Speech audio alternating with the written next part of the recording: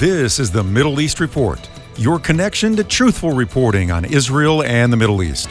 The Supreme Court recently heard arguments regarding a pro-life law in Mississippi designed to save the lives of unborn children. As America considers arguments that could toughen abortion laws, Israel wants to make it easier for a woman to end the life of an unborn child. The country's health minister, Nitzan Horowitz, has said, quote, "We do not have the moral right to decide for her. The right to a woman's body belongs to the woman alone," unquote. As it is, women can easily get abortions in Israel. There is a committee that must approve applications for pregnancy terminations, but 99% of the requests are approved.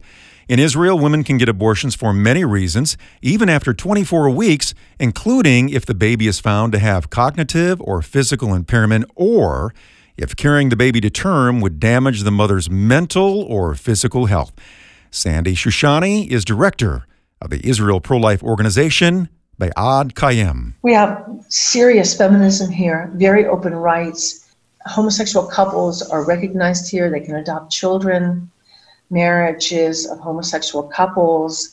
Some of the other concerns about the baby. We've had several TV programs called Recipe for a Perfect Baby. Israel is number one in the world in prenatal testing.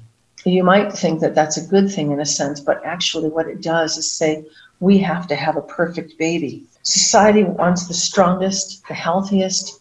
Hitler's work was based on Margaret Sanger's work of eugenics, where Margaret Sanger began in the ghettos of New York City.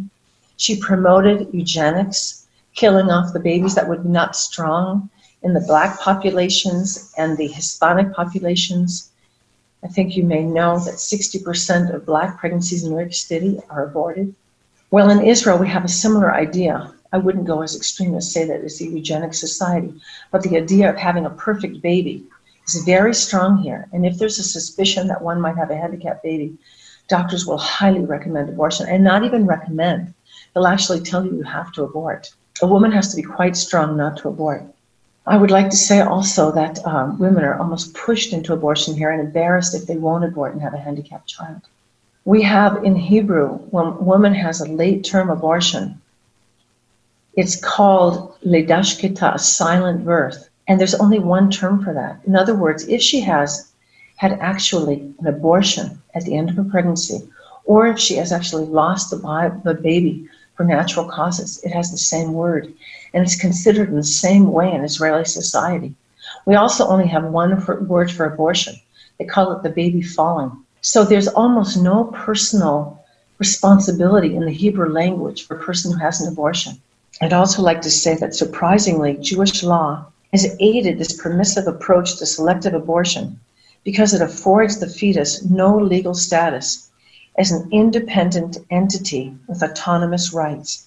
Instead, it is part of the mother's body, and she can choose what to do with that baby. 2,000 years we were exiled, and I believe strongly for the sin of shedding innocent blood in our land. 2,000 years of exile, and then we came back, and God has given us again our nation, our land, our language. Our nation was born again in a day, as it says in the Word of God.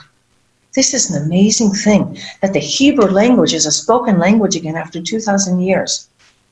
And yet we continue to abort our own babies. The battle for the unborn child is happening worldwide, including in Israel. That shocks a lot of people since Israel is considered the Holy Land. But even in Israel, God's word is true, and sin is sin. Get involved in protecting the unborn and pray about joining the efforts in Israel to protect life. You can find out more about Be'ad Kayem, a pro-life organization in Israel, by visiting afr.net. Click on the podcast tab and then the Middle East Report. That's the Middle East Report, your connection to truthful reporting on Israel and the Middle East. I'm John Riley.